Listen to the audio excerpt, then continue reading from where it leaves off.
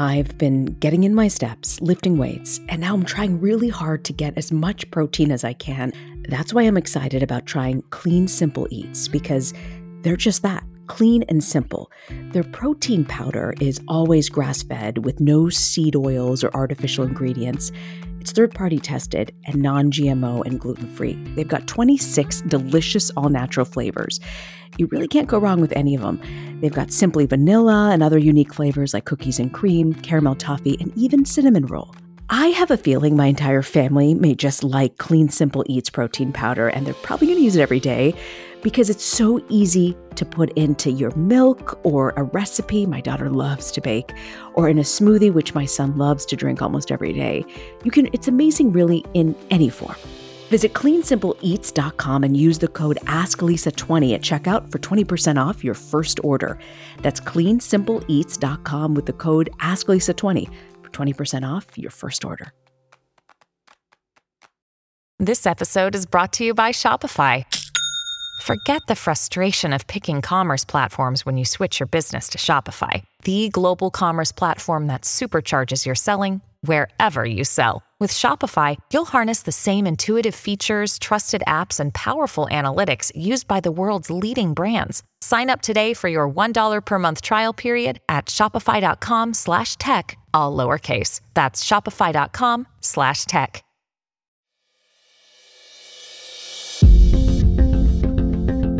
This is Ask Lisa, a podcast to help people understand the psychology of parenting now in the midst of a pandemic.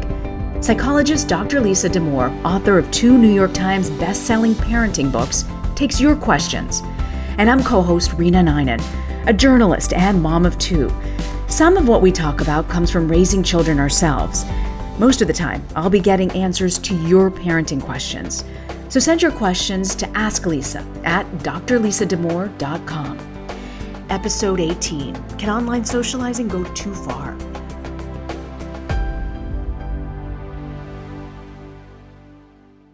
How are you holding up? That's exactly right. That's what we ask people now, right? Not like, how are you? I'm asking people the same thing, like, how you holding up? How you doing? I'm okay. But I think like everybody, just tired of the pandemic. It's just so wearing and so tedious, even if we're past the initial sense of crisis around it. Yeah. How are you?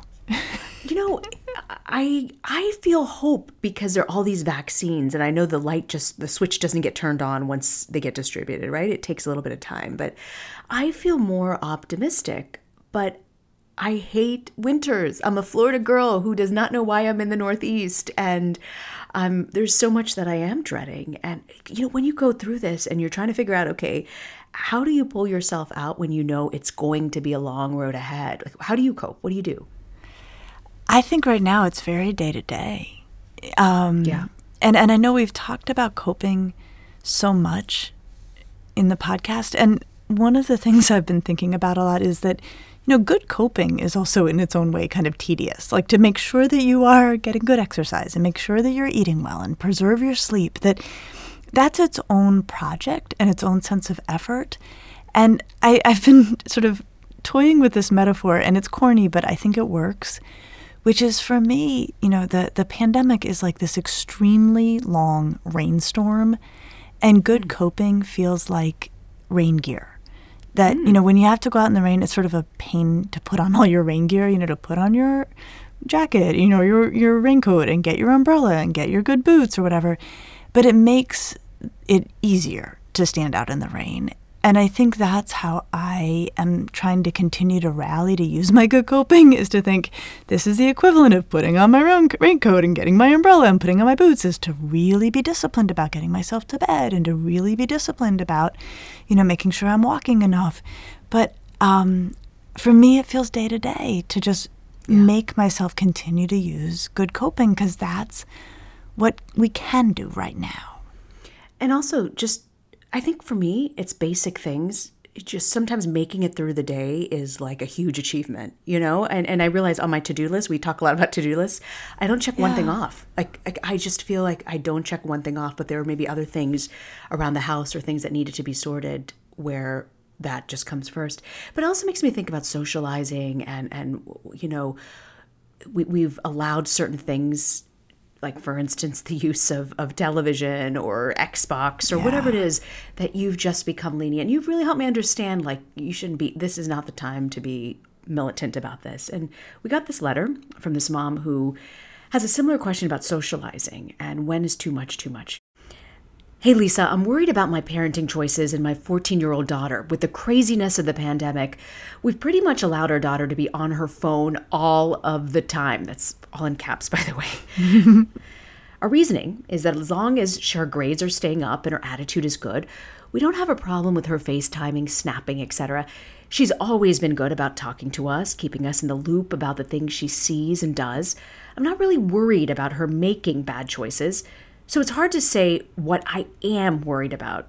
So I guess it's that she stays up till 1 or 2 in the morning and sleeps until noonish and is on her phone constantly. She doesn't have anywhere to be, so it really just doesn't feel normal. But then what does these days? Am I screwing her up by letting her stay up till all hours of the night? Thanks. What do you think? I mean, I've always been told that sleep is important, right? You got to stick to sleep. It is important. And what's interesting is there's so much in this letter. One is like, yep, the kid is doing what she's supposed to do. She's a good kid. She's, well-behaved. She's, communicative with her parents. Her grades are high. Her attitude's good. Like, I can see why the parents I don't want to mess with this, right? Especially in the pandemic. One of the things I'm thinking is, how can she sleep till noon every day? What is the school schedule that she has that makes that possible? But it does sound like it sounds like in the letter, the parent is saying that the child stays up till 1 or 2 in the morning and then is sleeping till about noon. So in some ways I'm like, well, she's actually getting a decent amount of sleep. Good point.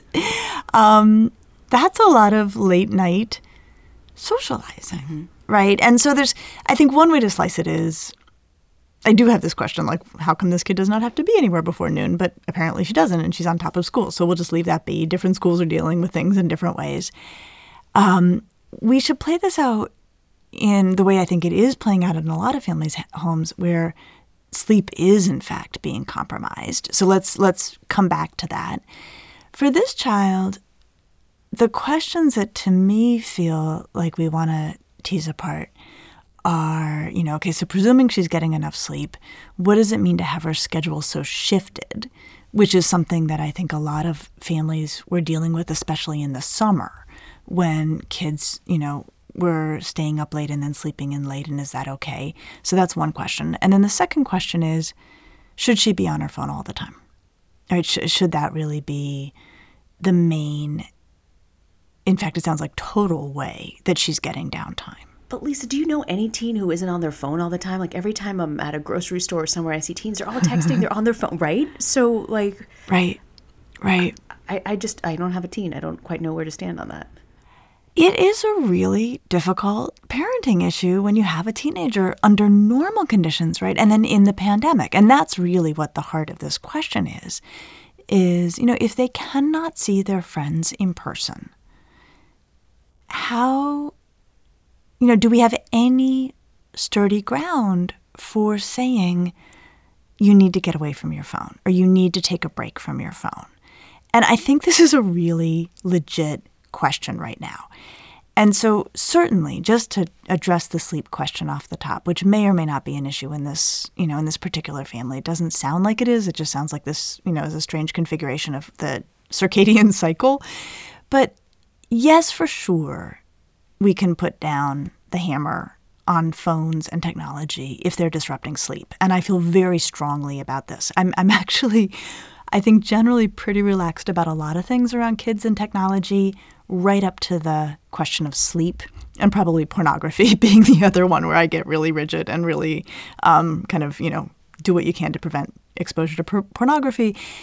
But it shouldn't disrupt sleep. So if you have a kiddo who is taking phone or tech into their bedroom and they are using it when they're supposed to be sleeping, I would say that is a fight worth having. So in terms of that question, Rena, about when do we definitely separate teens from their phones or tweens from their phones, when they're supposed to be sleeping, that is definitely a time, and definitely something that parents should be modeling themselves. We should also not let technology get in the way of our sleep.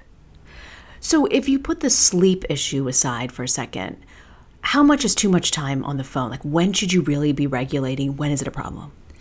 Okay, so this is interesting, right? Because what this parent describes is what sounds like socializing, right? Snapping and texting and being in touch with friends.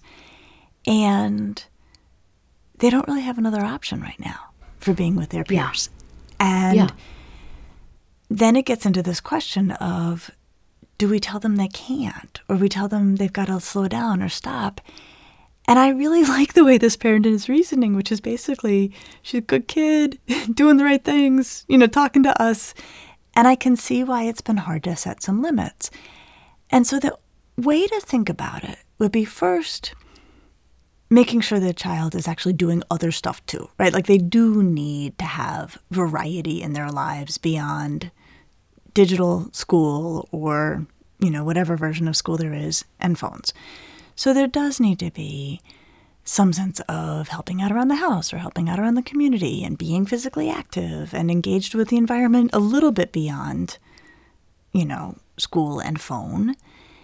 And I think parents can reasonably hold that expectation and have some values around what we think it's important for everyone to do in the course of a day and model that and then hold kids to that. But I do think there's a lot of room here for saying that the technology is in some ways a tremendous gift to young people right now. And this is a 14-year-old. They want to be with their peers. And can you imagine, Rena, if we had had the pandemic when we were teenagers and could not see our friends, and then we're having to wrangle about the one family phone line to connect with our friends? It's true. And for some of us, it was corded. Yes. We didn't even have cordless at one point. Yes, exactly. So I think there's really room for latitude, especially with all the caveats that this parent has put in place, right? Good kid, trustworthy. I mean, all kids are good, but, well-behaved kid and trustworthy and, handling things well at school. I think with all of those caveats, a lot of room to connect with peers digitally is a fair thing. So, in this letter, the mom's like, I'm good with her. I'm okay. The problem isn't being online. Like, she's kind of okay with that. She trusts she's got good judgment. She's proven to have good judgment. What do you do if you've got a kid who's online socially all the time, but you don't quite trust their judgment? Yeah, right. That's when it gets a lot more interesting and a lot more complicated. Well, and most kids are impulsive. Right. It's that age, right? It's that age. It comes with the territory. And again, like, looking back, Rena, like, boy, I did some dumb stuff that I am so glad was basically limited to the analog universe that, I lived in then, and did not have a life and did not have a record and was not shareable. And the problem, of course, is that now, kids are still kids and kids still do dumb things. And sometimes they do really dumb things impulsively online and don't show good judgment. And it definitely has broader ramifications. So how do we get through that as parents? Yeah, exactly. Okay, so here's a question for you. Do either of your kids have phones yet? They're 8 and 9. Where are you on that? They don't have phones, but because of Xbox, he does have iCloud messaging. So he's constantly checking the iCloud messaging now, which is on my account.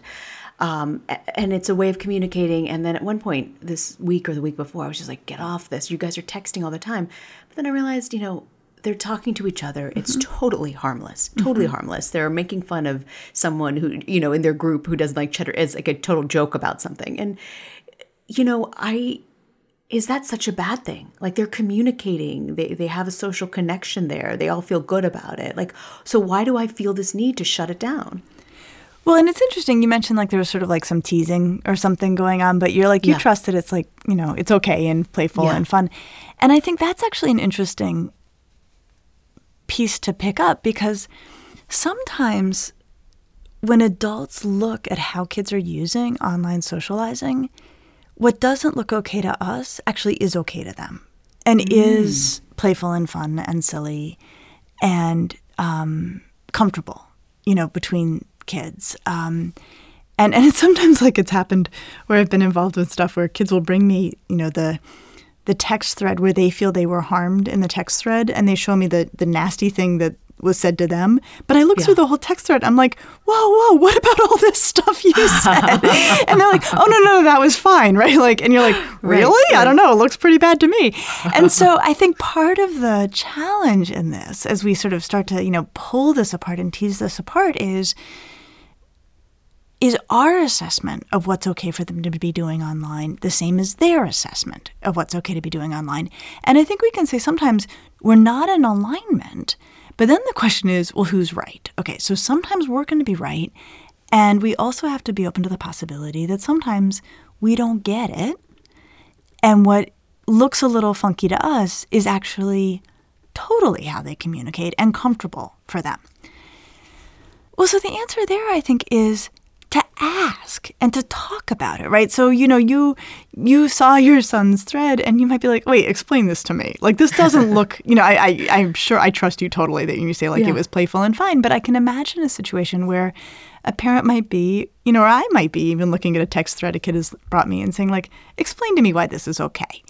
And to call the question, not to shut it down, but to call the question and to see the value of calling the question, because we want kids to reflect. We want them to think about how they're communicating, and that's a way to get those conversations started. We're going to take a quick break, and we'll be right back on the Ask Lisa podcast. I'm all for healthy habits, but I don't trust quick fixes. This is why I love Daily Harvest. They take all of the work out of eating well, and all I have to do is enjoy. Daily Harvest makes it so easy for me to eat in the nutritious and delicious ways that I like. They take the planning, the prep, the cleanup out of cooking, and they deliver meals that are packed with vegetables and fruits straight to my door. The other thing I love about them is that it's not the same old boring meals. I love their dragon fruit and lime smoothie. I also love their butternut squash and rosemary soup. They also have this wonderful herbed squash and asparagus risotto. Create healthy habits that last with Daily Harvest. For a limited time only, go to dailyharvest.com/asklisa to get $30 off your first box plus free shipping. That's dailyharvest.com/asklisa for $30 off your first box and free shipping. dailyharvest.com/asklisa. EarthBreeze EcoSheets look just like a dryer sheet, but instead of being a dryer sheet, they're in fact an ultra-concentrated liquidless laundry detergent. It's really the best of all worlds. EarthBreeze is tough on stains and odors while being kind to the planet and to your skin. Personally, I get a huge kick out of using EarthBreeze. I love the fact that it takes up less space, is better for the environment, and yet it leaves my clothes smelling so good and it gets them so clean. Here's the bottom line. Making a positive impact in the world doesn't have to come at a cost to you. My clothes are clean, they smell great, and I feel like I actually did something good, not just for my laundry, but also for the earth. Right now, my listeners can receive 40% off EarthBreeze just by going to earthbreeze.com/asklisa. That's earthbreeze.com/asklisa to cut out single-use plastic in your laundry room and claim 40% off your subscription. earthbreeze.com/asklisa. This message is sponsored by Greenlight. We spend a lot of time teaching our kids please and thank you, but one thing I've realized I haven't spent a lot of time teaching my children is how to be financially responsible. We started using the Greenlight app, and it's made a difference in helping them have that conversation about money and to really understand how it can affect their lives. Greenlight's a debit card and a money app that's made for families. I can send money to my kids, keep an eye on their spending and their savings. I didn't think I would need this app, but my kids are absolutely loving it, and they're getting the concept of what it means to save. I love the lessons they're learning. I love the games they're playing. I love that they are being educated at a younger age, that you need to learn how to save. Sign up for the Greenlight app today and get your first month free when you go to greenlight.com/asklisa. That's greenlight.com/asklisa to try Greenlight for free. greenlight.com/asklisa. Welcome back to the Ask Lisa podcast. Lisa, I love your column in the New York Times that just came out. The headline is How Teens Use Downtime to Connect, Distract, or Reflect. How does downtime help for teens, especially in this pandemic? Okay, so that's right. Okay, so that's the other issue. So there's first the question of whether or not they're using social media appropriately by their standards or ours. And then there's the question about, even if they are using it appropriately, is it the best way to take a break? Mm-hmm. And I had so much fun writing this column. It's the most recent one, and we'll put it in the show notes. Because what I got to think through in writing it, Rena, was the options that are in fact available to young people when they have openings in their time, whether it's like 20 minutes, between classes, or here come, another round of breaks, so they're going to have a lot of time on their hands. And the default for a lot of teenagers, and I will also say I think for a lot of adults, is that we just hop online. We just kind of go looking to see what's there. Yeah. And it's worth really unpacking the pros and cons of the downtime choices we make. And so there are a lot of upsides for teens of hopping online. Like they miss their friends, they are able to connect. That is a wonderful thing. The piece that I start to get into in that column is, but sometimes they hop online and it doesn't actually make them feel better. That they see images of kids who are hanging out that either shouldn't be hanging out, or they wish they were there hanging out with them, or both. Or they get like a yucky news headline, because teenagers and tweens, like they get all their news often through their, it's all like mixed in with their social media. And so one of the things that I think the parent in this letter might do, the parents in general might do, is to just ask teenagers just to say, look, when you need a break, how often is it that you hop online and you get what you're looking for versus you get something you didn't want? Like just to ask it as a straight up question. Yeah. You also mentioned in this article, which I found fascinating, is getting lost in distractions, which I find I do all day long without intentionally wanting to do. But it felt so good to hear you say that actually getting lost in distractions, it's not really a bad thing. No, not at all. And it's part of it is a form of coping. Like part of it is how we're going to get through the pandemic is just, checking out and losing ourselves in, fantastic TV or whatever. In researching this article, I talked to this, terrific psychologist, Peggy Zakola, down at the Ohio University. And she made an excellent point that I included, that distractions are especially useful if you're stuck in a worry loop. So if you have a kiddo or you yourself are ruminating about something, just there's something that you're just grinding on in your mind and getting nowhere and just feeling terrible, distractions are actually a way to take a break, just to switch your channels in a way. And what she talked about, and I love this, is it has a physiological impact that when we're worrying, we are releasing all sorts of stress hormones into our bloodstream. And when we switch the channel, right, from our worries to whatever, absorbing distraction we choose, it actually stops that process of dumping stress hormones into our bloodstream, which we need sometimes. Like we need to take a biological break from stress, and distractions can do that. And that also may be a place where social media for kids doesn't work as well as maybe just losing themselves in a TV show, because it may actually add to their stress sometimes, even if that's not why they got on it or wasn't what they were hoping for when they got on it. Wow. So you mean I keep listening, and I don't know why, to Tim McGraw on Spotify over and over and over again. And so now I'm wondering, is this my body and mind's way of coping with what I'm going through at this moment? Like, sure. Probably. Music has been a great escape for me, just listening to something. But you're saying that creating this space for your mind to go somewhere is actually okay, and you recommend it? Definitely. I mean, definitely in normal times, definitely in the context of the pandemic. And, especially if you're stuck in a mental rut, it can help you get out of that rut. But the other thing you're describing also, I mean, music is a really powerful influence on our mood. And I find my mood hard to regulate in the pandemic. I can find myself feeling kind of down or sad, much more than I normally do. I was in a super good mood yesterday, and I was like, wow, I wonder why I'm in such a good mood. And it was interesting to notice myself wondering why I would be in such a good mood. I think it was because we got a huge amount of snow, and I love snow, unlike you. That's nice. Yeah, unlike me. Yeah. But then the other thing I touch on in this article, and this for me was like so fun to research for this piece, was this idea, this third option. So you've got, connection as an option for when we have downtime. And that's what this, person who wrote the letter is talking about, is that her kid likes to connect, and that's where all the downtime goes. I'm also lobbying for distraction as a use of downtime, right? Just if we need a break and we need a predictable relief, right? You don't know for sure that social media is always going to provide the relief you need. And then the third kind of break I talk about has to do with reflection. And there's this terrific body of research on this idea of soft fascination, which are things that we do that are interesting but not that interesting.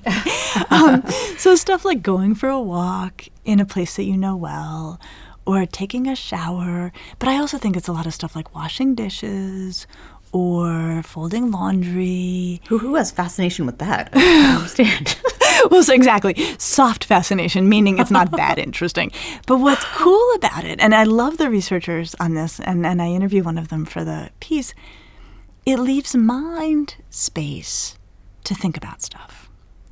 It takes only so much bandwidth to wash dishes or fold laundry or go for a walk, and then it leaves open bandwidth to start to think through things or solve problems or reflect on stuff, and that can actually help us to clear up some of the mental clutter that we feel. And so the way I think we might approach this with teenagers, who, especially those who are like attached to their phones, might be to say, absolutely, if you need to connect with your friends, like that's probably where it's at. And I know you probably want to connect with your friends. If you're feeling stuck in a mental rut, go take a break. Like go watch something that you know is going to be wonderful. Like you don't always know what you're going to find online. And if you're feeling like your mind is just like you have too many mental tabs open, don't open more by getting on your phone. Like, go for a walk. Or here, hey, fold laundry with me. Like, I'm sure they'll think that's awesome. But it's fun. And I think all of this applies to adults, too. It's fun to think about being a little bit more conscious in our decision-making around, I've got some time. What is my mental and emotional need right now? And what's the break I can take that's going to suit that need well? And we should do it, and we should help our kids do it. So I want to wrap up and go back to her final question in this about talking about online socializing and when has it sort of gone too far. Her last thing is, am I screwing her up? How do you know when giving your child free rein online socializing is screwing them up? Like, what's the point you should be concerned? And when should you just learn to let go? Because you've taught me a lot about letting go with your child. Like sometimes that's really what's needed. Yeah. I mean, I love this parent who's like, am I screwing my kid up? I mean, I think that is sort of like, we worry about that as parents. Like all the time. Yeah. Are you going to be talking about this in therapy for a long time? Okay. So how do you screw your kid up? Let's just name it. Okay. So here's how to screw your kid up with online socializing. Let me lay out some options. One, I think, would be is if, I just can't get enough of this. If you let it get in the way of sleep. Sleep holds everyone together. Everyone needs it. Sleep is my favorite, and we need to protect it. Another grounds for real concern is if what's happening socially is bad for your kid. So whether it means that they are engaged in socializing that is fundamentally harmful to them, harmful to others, or both. So they're getting, cyberbullied or they're engaging in cyberbullying. I think that's grounds for concern. I also don't love it when kids are spending time online talking to people they don't know in real life. And I think that would be something that a parent would want to keep a close eye on. And if you think it's happening, I would say ask a lot of questions. Be really curious. Try to get a read on it. Consider limiting it. Get consultation on it. So in terms of how to screw your kid up with online socializing, I would say let it interfere with sleep. Let them either be a jerk online or be victimized by jerks online, or let them find themselves caught up in a universe that isn't connected to their real universe. that one you can hear the hesitation, like it's not always the worst thing in the world. And sometimes for kids who are, unconventional in their communities, finding a community online can be a wonderful thing. But you can hear the big fat asterisk in my voice on that. Like that I would keep a close eye on. That's how to screw your kid up. That's what I would say. Wow. I never thought we'd do a podcast about ways you can screw your child up in the middle of a pandemic. Oh. So, Lisa, in the day-to-day, what are we really supposed to do? I think we need to be aware that our kids need a break and we need a break from whatever it is we're supposed to be doing. And we are all accomplishing and doing things in the pandemic, which is kind of amazing. And we take breaks. And and especially our kids, often just hop online to take a break. And what I would say is keep a conversation going about whether the break is acting as a break. Whether the teenager at the end of that break feels better, restored, connected, ready to get back to business, do the things they're supposed to do, or whether the break is taking it out of them. And that's when I think we want to watch that. And we just ask. Don't say, you do not seem to be happy being online socializing, so I'm shutting it down. I think we say, you seem pretty tired. Is everything going okay? Is hopping online, talking to your friends, is it doing for you what it should be doing for you? I think it's something like that. So talking to them about it, asking without just shutting it down to shut it down without explanations and having a conversation. Yeah, getting them to reflect. Is this serving me the way I want it to? And now you've got some other options you could offer, right? Do you want to go watch a show? Do you want to go for a walk? That they need breaks. We need breaks, but we want to feel better at the end of them. So true. So true. You think about that, and that's so important. Thank you very much. You bet. What do you have for 4 children everywhere today, Rena? It got me thinking about socializing and online, so we're going to highlight crisistextline.org. And the crisis text line, it came out of DoSomething.org. It's really the largest organization for young people and social change. And they've created this text line where it doesn't matter what you're going through. It's international. You can text someone and connect with a crisis counselor online. And so many of our children ourselves, even, we communicate with people by texting. So this is a way to reach out, get support online, and you don't have to pick up the phone or go see someone via Zoom. It's a way to connect and get help. It's crisistextline.org. Terrific. So, Lisa, what do you have for us for Parenting to Go? So, it is not easy to talk to kids about how they use digital technology because they use it so differently than we do, and it means something to them that it doesn't mean to us. And I think it's really tempting to be very judgy of how they use their social media. Yeah. And I think, of course, tweens and teenagers can smell judgment at 100 yards, and it is not a good way to get a conversation going. And so what I would say to parents is anytime you have to talk with your kid about how they're using digital technology, start by telling yourself something which not everyone might agree with at first blush, but I'm going to totally stand by it, which is to say, if we had had access to the technology they have when we were teenagers, we would have used it exactly as they use it. And I know who I was as a teenager. I mean, I know how much I took the phone and wanted it all night. And Rena, do you remember when call waiting came out? Right, like you could swap over and get the other call. Yeah, yeah. And then you could have the phone all night because you tell your parents, like, no, I'll let you know if you get a call, right? Like, so I think tap into that part of your own memory if you can before rolling up on your kid to talk with them about how connected they feel to their technology and their friends through technology, and try to appreciate that as strange as their technology is, given, if we compare it to what we had, we probably would have given our left arm as adolescents to have what they have. And that's a really good stance to try to have these conversations from. That's a great perspective, and one that I never would have thought to look at that way. But it's true, right? So true. Yeah. On so many levels. Thanks, Lisa. I'll see you next week. See you next week. And be sure to follow us at Ask Lisa Podcast on Instagram, Twitter, and Facebook.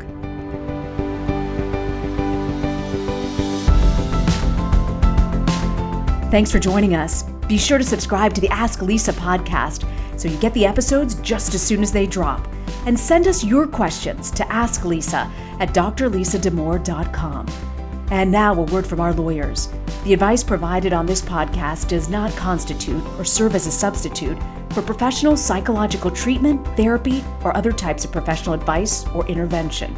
If you have concerns about your child's well-being, consult a physician or mental health professional. If you're looking for additional resources, check out Lisa's website at drlisadamour.com. We'll see you next week.